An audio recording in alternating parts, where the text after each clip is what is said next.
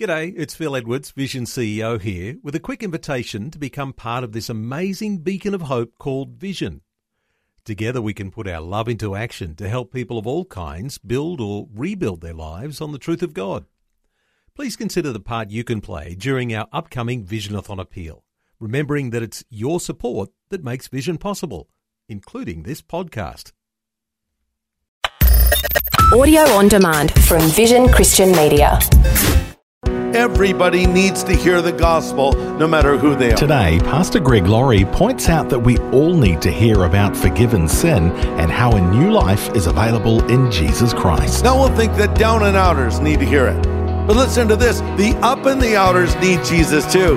The person that seems to have it all together on the outside, that person needs the Lord. You might be down and out, you might be up and out, but hey, you're still out. But Jesus says, come on in. This is the day when the lost are found.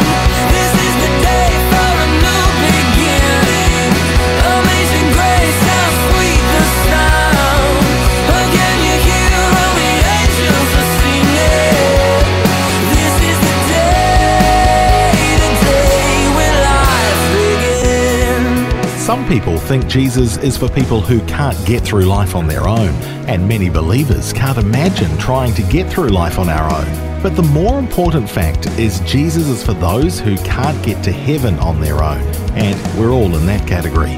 Today on A New Beginning, Pastor Greg Laurie continues our study series in Romans called Relentless Grace, with insight on how the gospel needs to be shared with everyone, because we're all in need of that grace.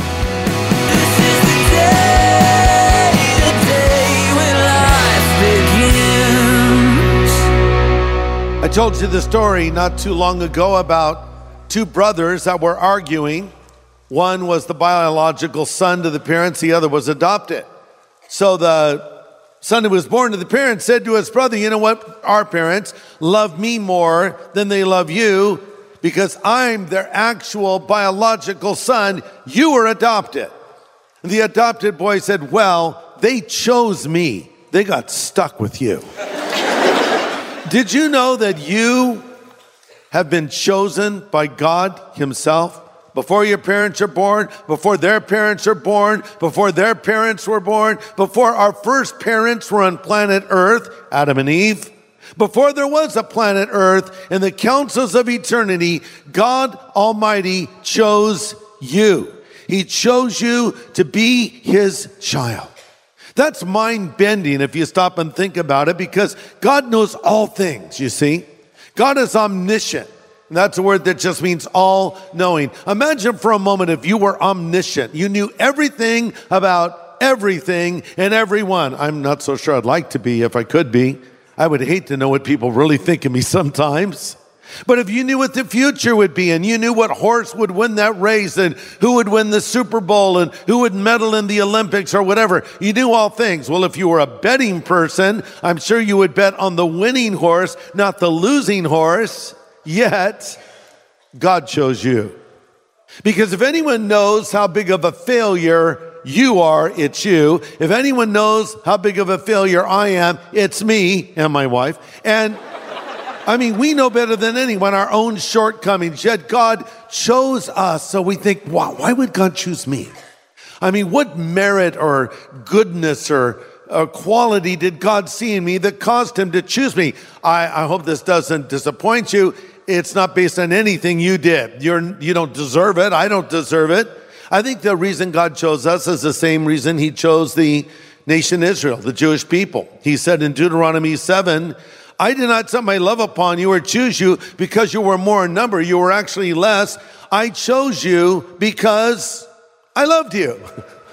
Why did God choose you? Because he loves you. Know this, God loves you. God chose you. Now we start thinking, yeah, but how did he choose us? On what basis did he choose us? And do we have any say-so as to who gets chosen and who isn't chosen? And I want you to know the greatest theological minds have debated this for centuries, and I'm going to resolve it right here, right now, today. Someone's thinking, really? You think so? No, I don't think so. There's good people on both sides of this theological debate, but I think what we need to do is all agree on this fact.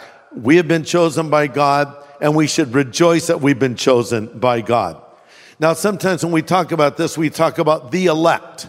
The elect is a phrase that would be used to describe those who were chosen as compared to the non-elect. And so one person put it this way, quote, "Try to explain election and you may lose your mind. Try to explain it away and you may lose your soul," end quote. So what was the basis for the choice of God? Some would say it's irresistible grace. This would be the Calvinistic view, the Reformed view. Irresistible grace. They would say God's irresistible grace has been extended. You have no choice in the matter. You actually can't resist it. And some would even say they believe in something called double predestination, meaning that God already chose who's going to go to heaven and who's going to go to hell, and we have no say-so in the matter. So God's sitting up there in heaven, he's saying, heaven, heaven, hell. Oh, I don't mean you. I don't want to alarm anyone. I'm just gesturing. I'll gesture up this way. Heaven, heaven, hell, hell, hell, hell, heaven, heaven, hell, hell. So it's just, you're going to hell, you're going to heaven. You have nothing to say about it. God decides. And they would even believe some in something called limited atonement, meaning that Christ only died for the elect or the chosen ones. So if you're not one of the elect, actually Christ did not die for you at all. Let me just say at the outset, I disagree with these views. I believe that Jesus Christ died for the sin of all of the world. Jesus put it best when he said, "For God so loved the world, he gave his only begotten Son, and whoever believes in him should not perish, but have everlasting life." Earlier in Romans, we read Paul writing, Romans 5, "When we were without strength, in due time Christ died for the ungodly. Scarcely for a righteous man one will die. Perhaps for a good man some would dare to die. But God demonstrated his love toward us, that while we were yet sinners, he died for us." Irresistible grace? I think you can resist the grace of God because you have a human will. In fact, Stephen even said to the members of the Sanhedrin before they stoned him, "Why do you resist the Holy Spirit?" Don't tell me it's irresistible. It can be resisted. Christ died for the whole world. And the truth is, eternal life is available to anybody who wants it. There's so many verses that support that view. Revelation 22:17, Jesus says, "Whoever will, let him come and believe." And so it's extended to everyone. Here's the thing that it's hard for people to accept. Predestination, meaning God chose you, and the free will of man are both taught in the Bible. Sometimes they're placed side by side. So we feel we have to choose one or the other, but I don't think so. Here's the bottom line. God wants all people to believe. He's not willing that any should perish, but that all should come to repentance. God extends his mercy to you, but you must receive that mercy. He is choosing you. Will you choose him? See, if you extrapolate this out and take it too far, some would even say, well, I can't even tell a person God loves them. Because if they're not one of the elect and I tell them God loves them, I might be giving false assurance to one of the non-elect. And I'm afraid to go and just tell people to believe in Jesus because if they're not one of the predestined ones and they believe, they're actually going to hell. Are you kidding me? But this is the kind of theological pretzel people get themselves wrapped up in over this topic. Listen, it is not for us to worry about who is chosen and who is not chosen. Our job, our commission given to us by Jesus is to go into all the world and preach the gospel. Thanks for joining us for A New Beginning with Pastor Greg Laurie, Senior Pastor of Harvest Christian Fellowship in Riverside, California. And now, Pastor Greg continues his message from Romans 9 called Every Generation Needs Jesus. Everybody needs to hear the gospel, no matter who they are. Now we'll think that down and outers need to hear it.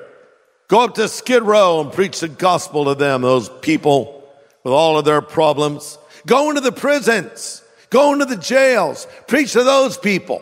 Hopefully they'll get converted and not rob me anymore, right? Yeah, go to the down and outers. Well, yes, the down and outers need Jesus. Thank God you're never so down or so out that he won't reach out and save you. But listen to this. The up and the outers need Jesus too. The person that seems to have it all together on the outside, that person needs the Lord. You might be down and out. You might be up and out. But hey, you're still out. But Jesus says, come on in. Everybody needs to hear this. Every generation needs to hear it. Every baby boomer needs to hear the gospel. Every millennial needs to hear the gospel. By the way, so much is made about the baby boom generation and the millennial generation. I read an article that said that Generation X is feeling left out. I read an article that said baby boomers and the rising wave of millennials are hogging the spotlight while Generation X is struggling. Sorry, Generation X, you need Jesus too. Every generation does.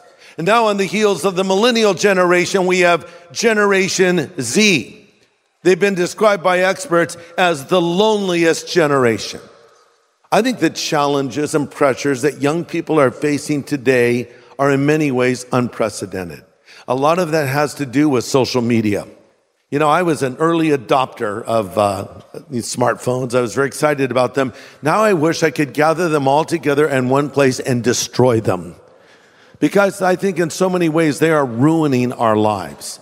And they're having a very detrimental effect on the lives of young people that live in a virtual world. And in this virtual world they live in, they're not able to communicate with one another. We've never been more connected and disconnected at the same time. And I think young kids will, see how many followers they have on social media, or look at somebody else on Pinterest or Instagram and, oh, wow, look at them. They're living the perfect life and my life sucks. What's wrong? And they communicate through texting more than they communicate through face-to-face conversations. And maybe that's one of the reasons that the anxiety and the depression is so high among young people today. And maybe that's one of the reasons why the suicide rate is going up, not plateauing, and certainly not going down. But every generation needs to hear the gospel. Psalm 145 verse 4 says, let each generation tell its children your mighty acts. Let them proclaim your power. Baby boomers, Generation X, millennials, Generation Z. Jesus Christ is the same yesterday, today, and forever. The answer is Jesus for every generation.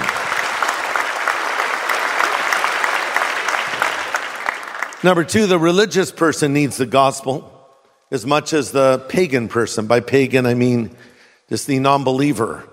Religious person, Paul's addressing a Jewish mindset. In verse 6, he says, so, wait then, has God failed to fulfill his promise to Israel? No, not at all. Those who are born into the nation of Israel are truly members of God's people.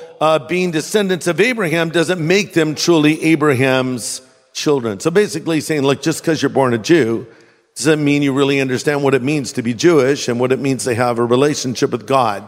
You could apply that to Christians too. I think sometimes people think, well, I was raised in a Christian home, I must be a Christian. No, you were just raised in a Christian home. Sometimes some of the worst sinners are people raised in Christian homes because they rebelled against it. And sometimes some of the greatest saints come from Christian homes. It just depends on the person. We love to put all the blame on the parents, but we have a say-so in how we go in life, regardless of how we were raised or maybe not raised. But you need to have your own faith. You can't live off the faith of your parents. You can't live off the faith of your spouse or somebody else. You need your own relationship with Jesus Christ. And here's the funny thing. One of the easiest places to get your heart hardened to the gospel is actually in church. You're in a dangerous place right now. Did you know that? You probably didn't think so. It's dangerous in this regard. As you hear the truth of the gospel, you hear the truth of the word of God, you decide if you're going to be responsive or resistant to it. Some of you, I don't know why you're here, came here to make someone happy. Came here because your wife said, if you don't come to church with me, I'll never feed you again. So here you are. You're here to make your parents happy. You're here to make your kids happy or a friend happy, but you're not open to what I'm saying. You're just thinking, just, come on, end, please. I'm praying, end. You have your arms folded. Everyone with their arms folded. Well, they're not folded. You're just kind of blowing this off. You're living another kind of life, thinking about what you're going to do after you get out of here. Did you know it's a bad thing to have that attitude and come to church and hear the word of God? Because your heart can get hard in the place where it ought to be getting soft. The same sun that softens the wax hardens the clay. Example, the Pharaoh of Egypt. And he's spoken of here in chapter 9, verse 17. The scriptures say that God told Pharaoh, I have appointed you for this very purpose of displaying my power in you and to spread my fame throughout the earth. So you see, God chooses to show mercy to some and chooses to harden the hearts of others, so they refuse to listen. So we're talking about the Pharaoh. Remember him? Moses went to him and demanded the release of the Jews from his captivity. Moses did some pretty amazing miracles, including taking his staff, throwing it to the ground, and it becomes a snake. But then the Pharaoh had these magicians that worked for him, and somehow they were able to replicate some of these miracles, and they threw their staffs to the ground, and they became snakes. But then Moses' staff that became a snake ate their snakes, showing the power of God. Then Moses took his staff and touched it to the Nile River, and it turned to blood. And the magicians of Pharaoh took what little water was left and turned it to blood. Seems like it would have been a better idea to turn the bloody water back to good water again. But whoever said that sin makes sense, hashtag sin makes you stupid. But my point is, Pharaoh watched this, and we read, and Pharaoh hardened his heart. Another miracle, Pharaoh hardened his heart. Another miracle, Pharaoh hardened his heart. Pharaoh hardened his heart. Then all of a sudden, God hardened Pharaoh's heart. God hardened Pharaoh's heart. Wait, what? Contradiction. No, two sides of one coin. Yeah, Pharaoh was the one that decided he was going to harden his heart in the presence of God. And then God simply confirmed Pharaoh in the decision that he already made. This phrase for God hardening Pharaoh's heart could be better translated, God strengthened Pharaoh. He strengthened him in the decision he had already made. You see, Pharaoh dedicated himself to evil in direct opposition to God's redemptive plan. He chose evil. God did not choose it for him. He had opportunity after opportunity to repent, but he chose not to. So we can't say, oh, God did this to Pharaoh. Pharaoh did it to himself. And the Lord confirmed him in the decision he had already made. Yes, our hearts can get hard. In church even, because the author of Hebrews writes in Hebrews 3:12 to believers, be careful then, dear brothers and sisters, make sure that your own hearts are not evil and unbelieving, turning you away from the living God. You need to warn each other every day while it's still called today, so none of you will be deceived and hardened against God.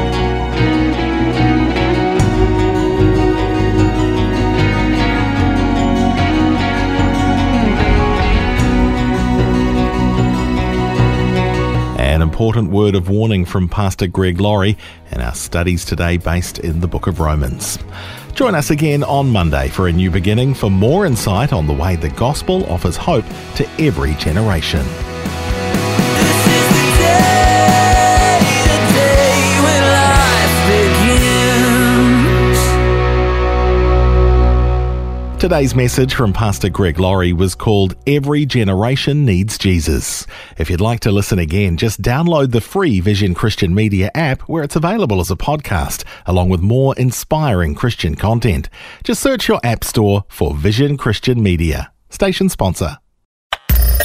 Thanks for taking time to listen to this audio on demand from Vision Christian Media. To find out more about us, go to vision.org.au.